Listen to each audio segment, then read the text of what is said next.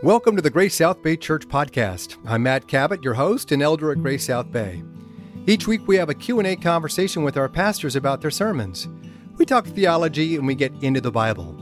And we discuss how to live out our faith as Christians in the Silicon Valley and beyond. Today we continue our conversation on a sermon series from the book of James. In a sermon titled A Working Faith, Pastor Stephen looks at the relationship between faith and works. We'll talk about how we're saved and how we're to live as followers of Jesus. We'll also unpack the idea of easy beliefism. All that and more is on the table today as we dive into James chapter 2, verses 14 through 16. Glad you're with us. Let's dig in.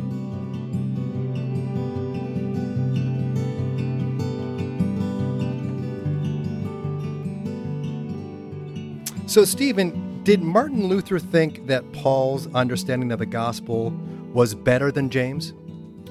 Yeah, that's an interesting historical question. You know, what we see Luther write about in particular is that there's somewhat of an assumption on Luther's part that James has a very basic Jewish understanding of the gospel.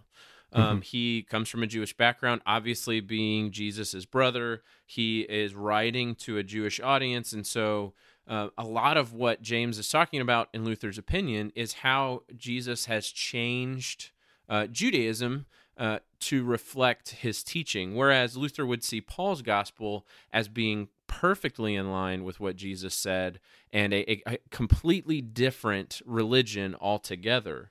And that's somewhat understandable, right? When we read the Greek of James, particularly James's comment in 2:24, where he says, "You see that a person is justified by works and not by faith alone," that's almost the exact opposite phrase in Greek of Paul's words in Romans 3:28, "For we hold that one is justified by faith apart from works of the law."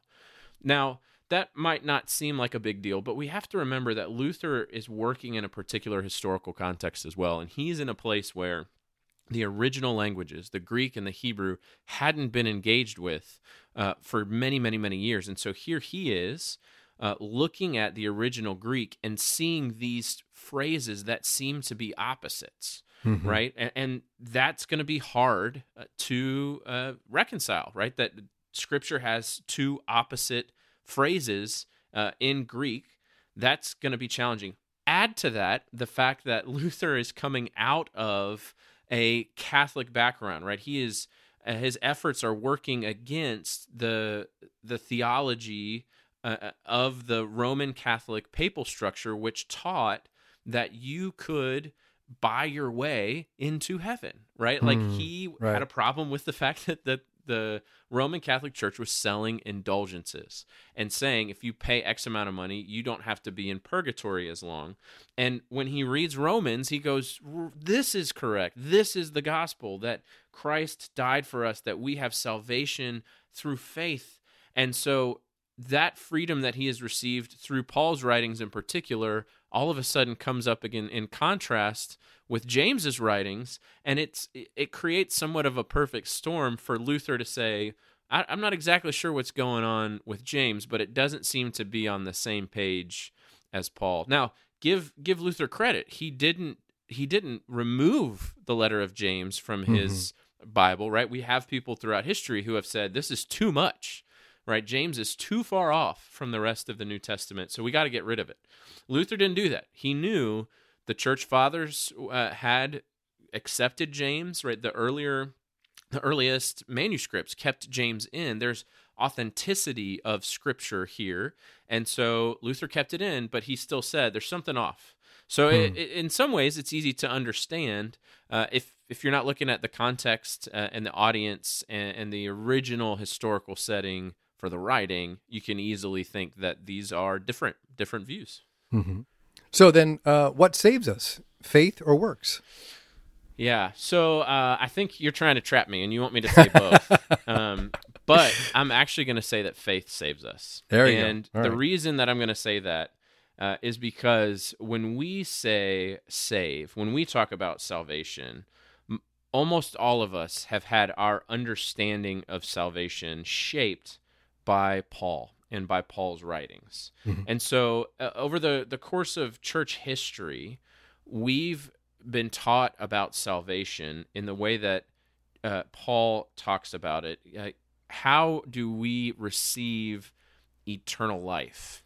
How is it that we move from death to life? What is it that causes God to look at us and say, no longer a sinner, now a saint? We naturally think about salvation this way, almost exclusively in terms of justification, right? Which justification being the act wherein God declares us to be righteous, taking away the penalty due to us because of our sin and applying the righteousness that Jesus has earned to us. That's just the natural way that we think about salvation because of how the church has taught about salvation throughout the years. That's what Paul is talking about, forensic righteousness, declared to be righteous. And because we think that way naturally, when you ask what saves us, the answer is faith, right? As Paul says everywhere in his writings, it is by grace you have been saved through faith, right? We know that no one is saved by works of the law. They're saved by faith alone. So it is faith that saves us. So then what does James mean when he says that faith without works is dead? Right, and this is where we have to really take a look at what James is saying and to whom he's saying it, right? Like the audience matters. The intent of Scripture is what the original author meant for the original audience. And James is combating this idea that all you have to do is believe, and then you can just do whatever you want the rest of your life. It doesn't matter if you treat poor people disrespectfully. It doesn't matter if you play favorites when it comes to those in the congregation. It doesn't matter if you, go out and slander somebody on the street and curse somebody because of what they've done to you and harm other people. As long as you believe, that's all that matters. What James is saying is, if you really believe, if you really have faith, it is going to change the way you interact with the poor. It is going to change the way that you speak to others. It's going to change the way that you approach people in your local church environment. James is saying true salvation is justification, believing, having faith that Jesus died for you, and sanctification. The work in which God, through the power of his Holy Spirit, unites us to Jesus and makes us more and more able to die unto sin and to live unto Christ. So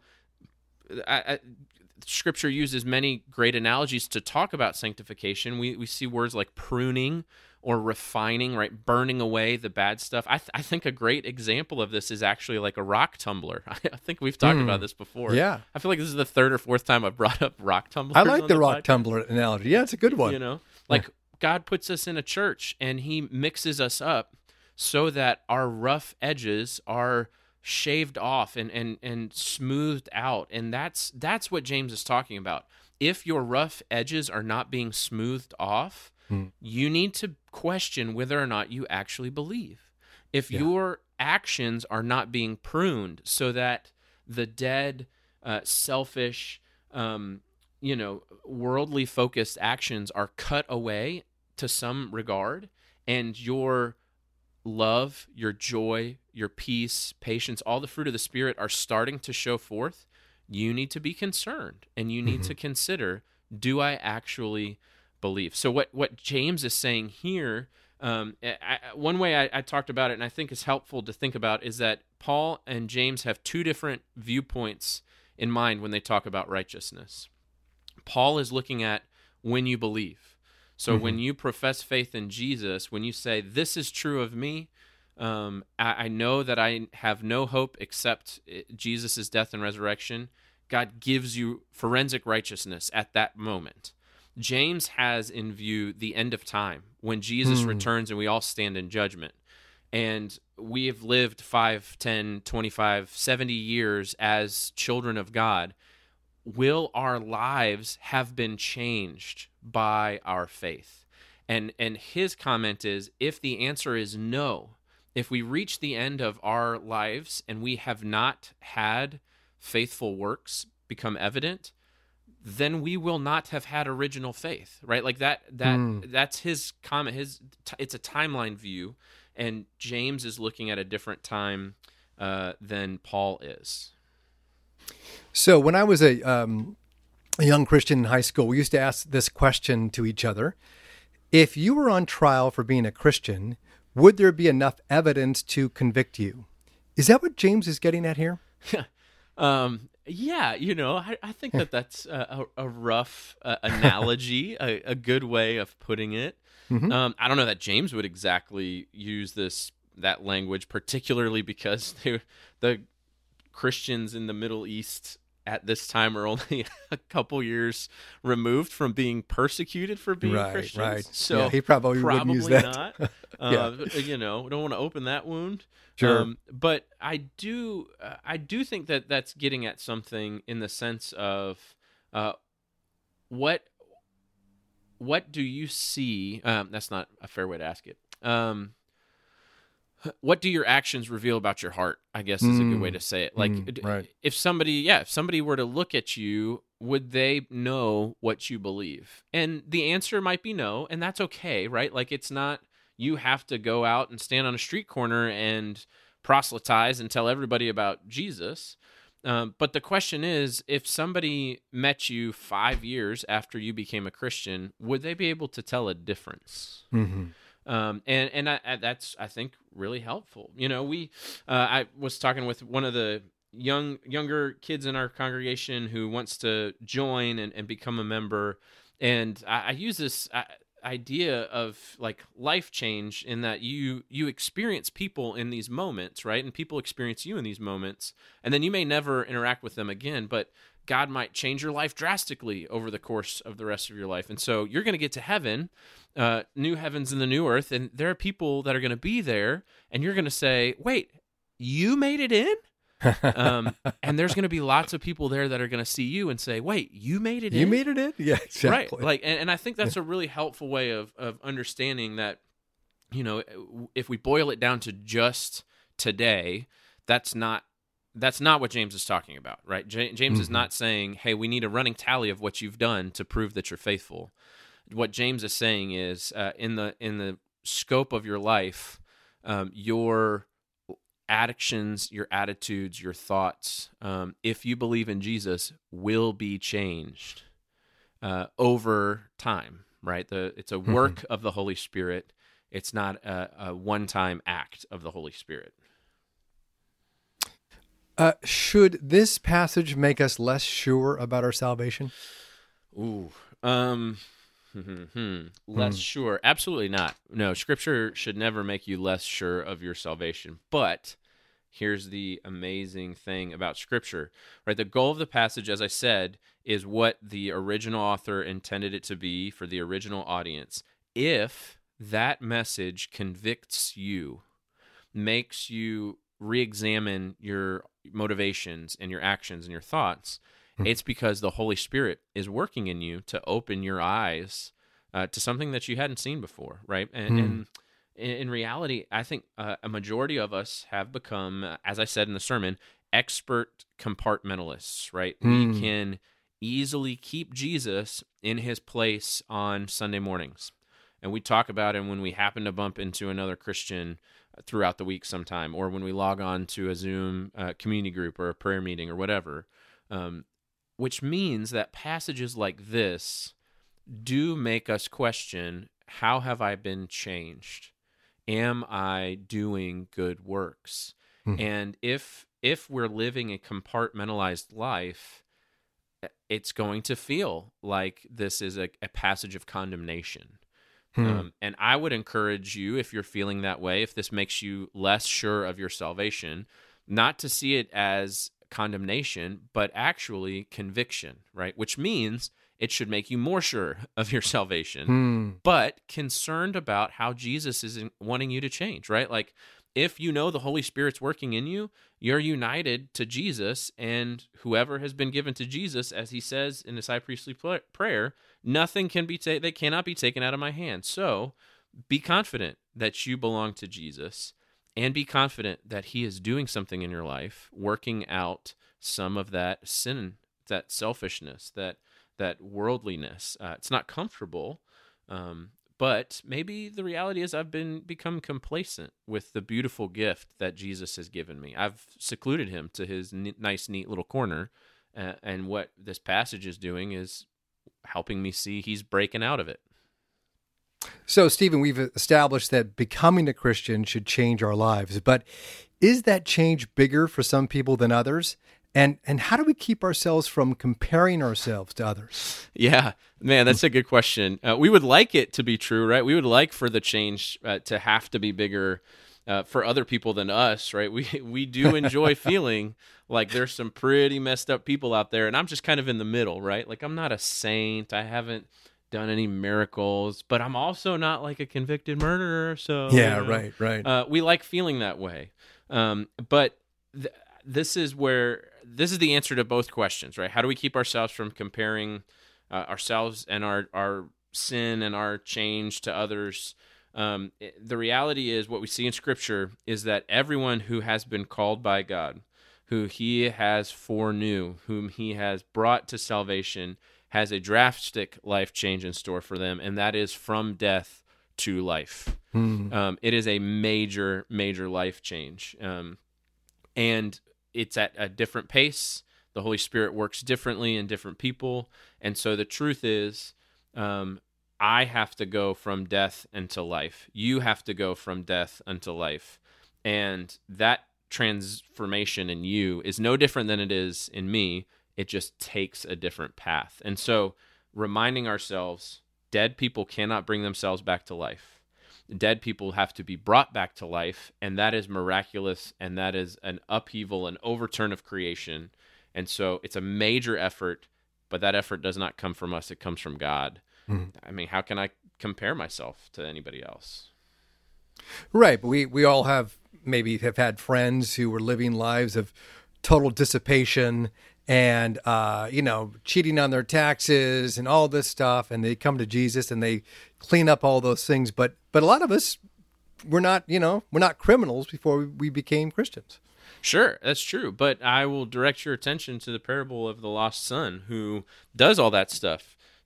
Takes his dad's fortune and goes and wastes it and squanders it all on women and drink in a foreign country, and then comes to his senses and decides he wants to come back home and work as a servant because the servants have better food than he does in the pig farm that he's living on. And when he gets home, the dad doesn't let that happen. He puts the royal robe on him and the ring and then throws a huge party.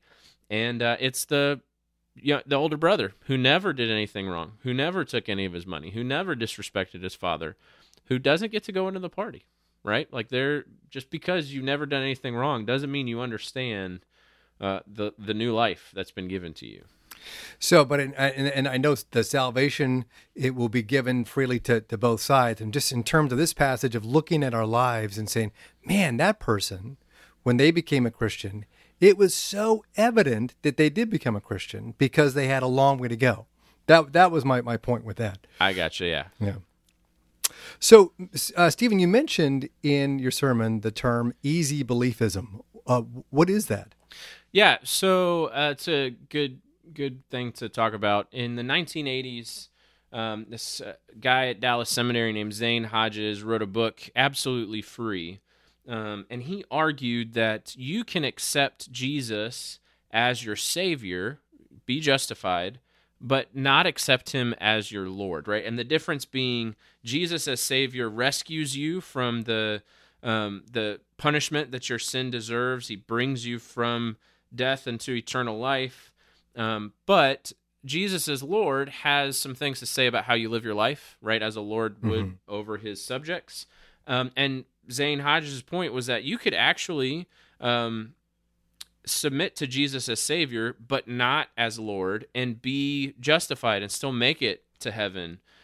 You could obviously then submit your life to Jesus as Lord later on and become a disciple and have your life change and stuff, but you didn't necessarily have to. And I think it's important for us to know that this is a response sort of to the altar call movement, right? The upswell of what's the word I'm looking for? These movements, preachers would go around and they would have big revivalism. Yeah, That's revival, what I'm looking for. right. Yeah, Sure. And so Zane Hodge's point was like, you could actually go to a revival and recognize, oh no, I'm in trouble. I'm a sinner and I need Jesus. Submit your life to Jesus at the revival. The pastor would pack everything up, move on to the next town, and you just go back to your daily life, and nothing really changes in your life, and you're still saved, right? And that was a particular theological viewpoint that he had, and I think we just live this way anyway, right? Like we just live like, hey, you know what? It's probably good to have Jesus in my life. It's probably good to say, yeah, I'm a sinner. I can't really do much for my eternal salvation. So this dude saying he's done something for my eternal salvation, I'll believe that. Once we start talking about how it's going to change your life, that's where people start having a problem. So easy believism was an actual theological viewpoint of Zane Hodge's, but I think it's kind of a subconscious lifestyle that many, many Christians live today. So is James promoting lordship salvation here? Yeah, not exactly, right? And so lordship salvation was the response to easy believism back in the 80s. John MacArthur wrote a book called The Gospel According to Jesus, What is Authentic Faith?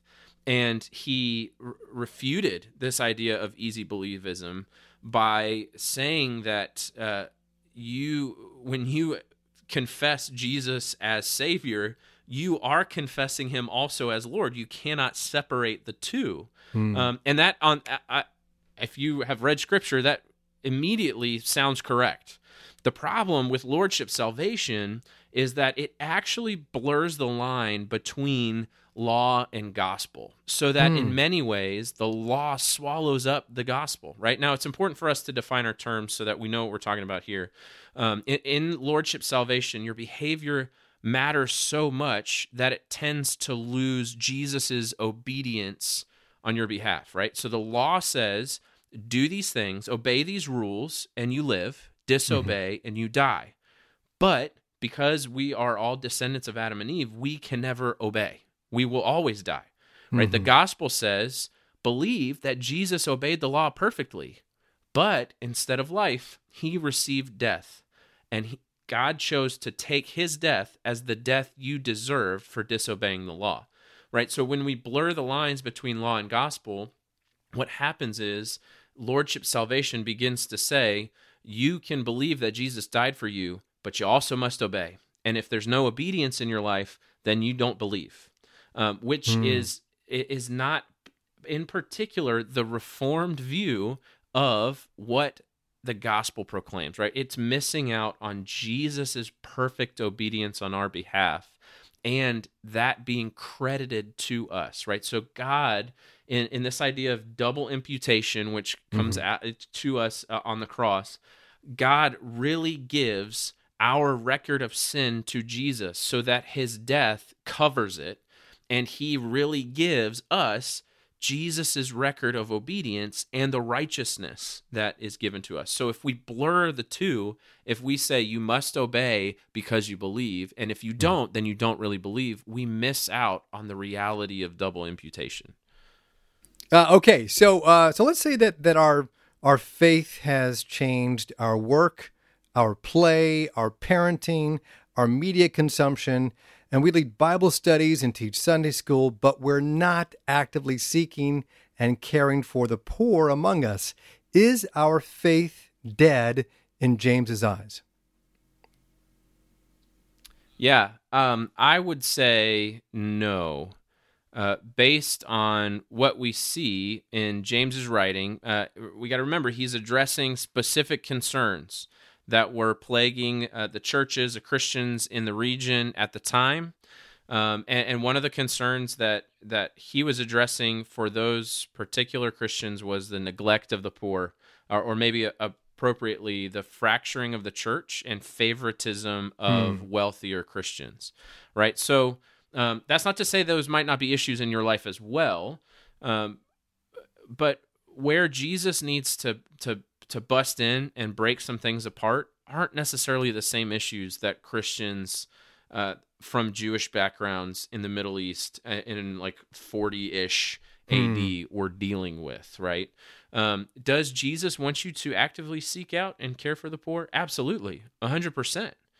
But the fact that you're not doing that now doesn't mean that your faith is dead, right? The fact that your work and your play, your parenting, and all that is being guided and governed and addressed shows that Jesus is at work in your life. Your faith is alive, but that doesn't necessarily mean that that's where Jesus is working right now. That, you should definitely go care for the poor. But also rejoice in what God has changed in your life already. So do works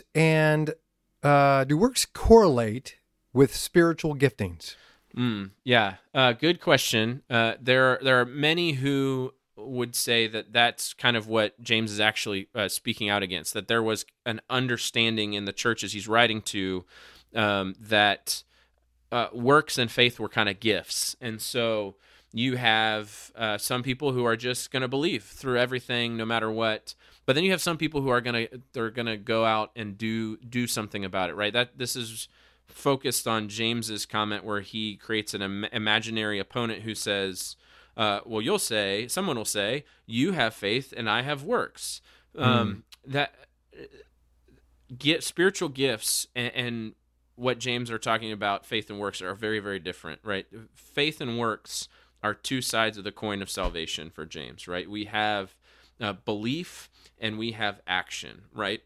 And so what James would say and what Paul would agree with, what Jesus says throughout his earthly ministry, is that if you believe, your life will be changed. You will do good works as Jesus becomes more alive in you. It'll happen. Anybody who believes, it will happen, period.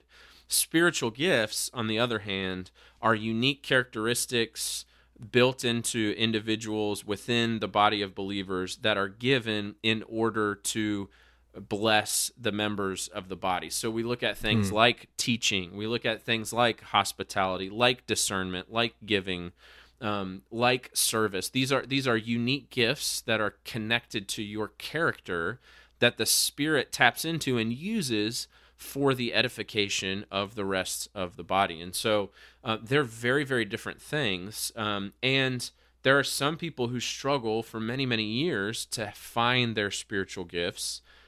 Many are not given opportunities to exercise their spiritual gifts. But that doesn't mean that they're not called to work out their salvation with fear and trembling, as Paul would say, or that they're not called to go and serve and love and engage in their life in a Christ honoring, Lord submitting way. Do we need to be counterculture to faithfully follow Jesus? And if so, what would that look like? Yeah, so I would say yes, we do need to be counterculture, but counterculture in the sense of not going with the flow of culture, not like rebelling against culture and speaking out against it and condemning it at every chance we get, right? Everything that the culture tells you is about focusing on yourself primarily, right? Your work, your relationships, your health, your mental space, everything. You have to take care of you. If you don't, no one else is going to take care of you. You're on your own. You got to figure this out, which means if your work is suffocating you, find a new job.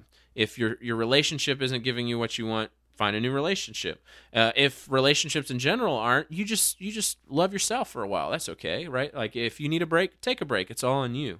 Now, that's not necessarily wrong, right? It's not that Jesus doesn't want you to care for yourself, but the message that you have to take care of yourself because no one else is going to take care of you is absolutely antithetical to the gospel, right? The primary point of the gospel is Jesus has you.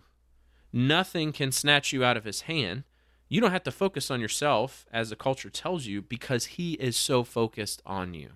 Oh, I love that. That's great. Like we can swim up current of the culture because we know that we got a life jacket on.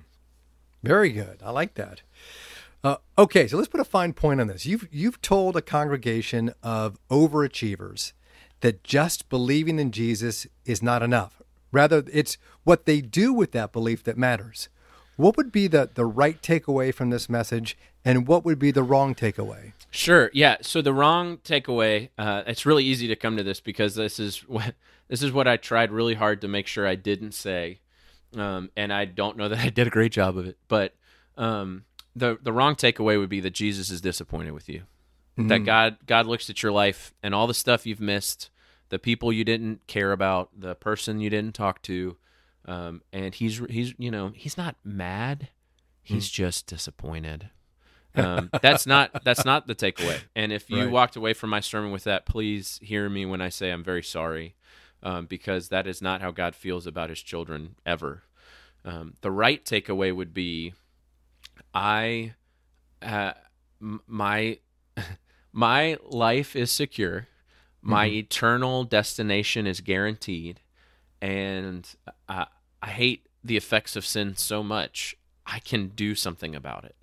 And know that if I fail, it doesn't change the outcome of my life. It doesn't change my eternal endpoint, and it doesn't affect God's love for me.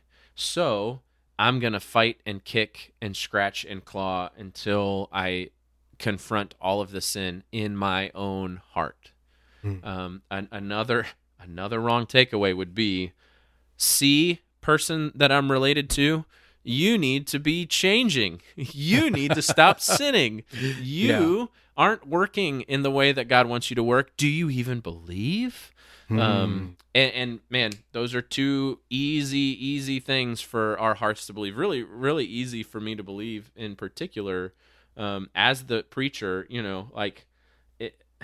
it's so easy for me to think, I wonder if so-and-so heard that sermon, or I wonder how they took that. And then as I go back and prepare for like a podcast or something like that, my response is always like, I didn't really hear my own sermon very well. And so that, it's so easy to think this is condemnation, or it's a conviction that you've been given for somebody else. But the reality is it's a freedom that we've been given, to go do what we were made to do without fear of messing up. I actually use this illustration I was talking with somebody yesterday, I had coffee with them and talking about just like the freedom we have to live as we've been made.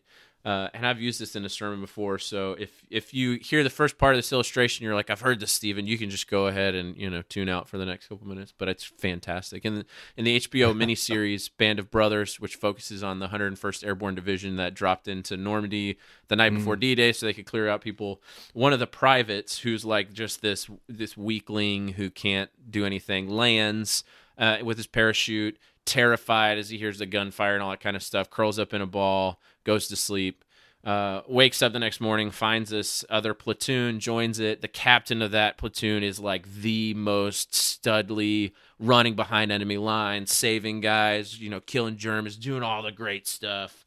And this private's like, Captain Spears, I got to tell you, when I landed, I didn't do anything. I just laid in a ditch. I didn't try to find my platoon. I didn't do anything. And Captain Spears tells him, he's like, the reason that you hid, Private Blythe, is because you think there's still hope. You think you're still alive. And he's like, as soon as you realize that you're already dead, you'll be able to function as a soldier's supposed to function. And I think the opposite is true of a Christian, right? Like, we so often live the way we do because we think we're dead and we need to find life. So we run to other people to fill us up and make us alive. We run to our jobs. We run to our parenting. We run to all these kinds of things that are not serving others or loving others or the works of the fruit of the gospel, because we think we need to keep ourselves alive. And the truth is, the sooner we realize that Jesus has already made us alive, we can start to function as we've been created to function. We can go out and serve and live and give our lives away, knowing that we have already been brought to life. And what a liberating message that is in this day and age. Yeah, absolutely. Well, Stephen, thank you for your time again today. I really appreciate it. Yeah, Matt, thanks for having me. It's great. The title of Stephen's sermon is A Working Faith. It's the fifth sermon in our series from the book of James. You can find that sermon and all our sermons and this podcast on iTunes and Spotify, and on our website at gracesouthbay.com. You can also find a link on our website to ask questions for this podcast. We'd love to have you join us Sundays for in-person outdoor worship, we meet at 11 a.m. in the courtyard of Crossroads Bible Church in San Jose. Look for that sign-up email from one of our pastors. If you're not receiving those emails, we would encourage you to visit our website, again, gracesouthbay.com, and click on the Connect button at the top. Fill out the Connect card and one of our pastors will reach out to you. You can also submit a prayer request using the prayer button at the top of our website. If you can't join us for in-person worship, we are live streaming our services on Facebook and YouTube. So join us at 11 or whenever is convenient for you, because you can access the service anytime afterwards. We know these are challenging times, so let us know how we can care for you. We have pastors, elders, youth leaders, a women's care team ready to help. We're just an email or phone call away. We'll be back next week with another episode of the GSB podcast, so stay tuned and stay healthy. We look forward to our next time together. Now go in peace to love and serve the Lord. Thanks for listening.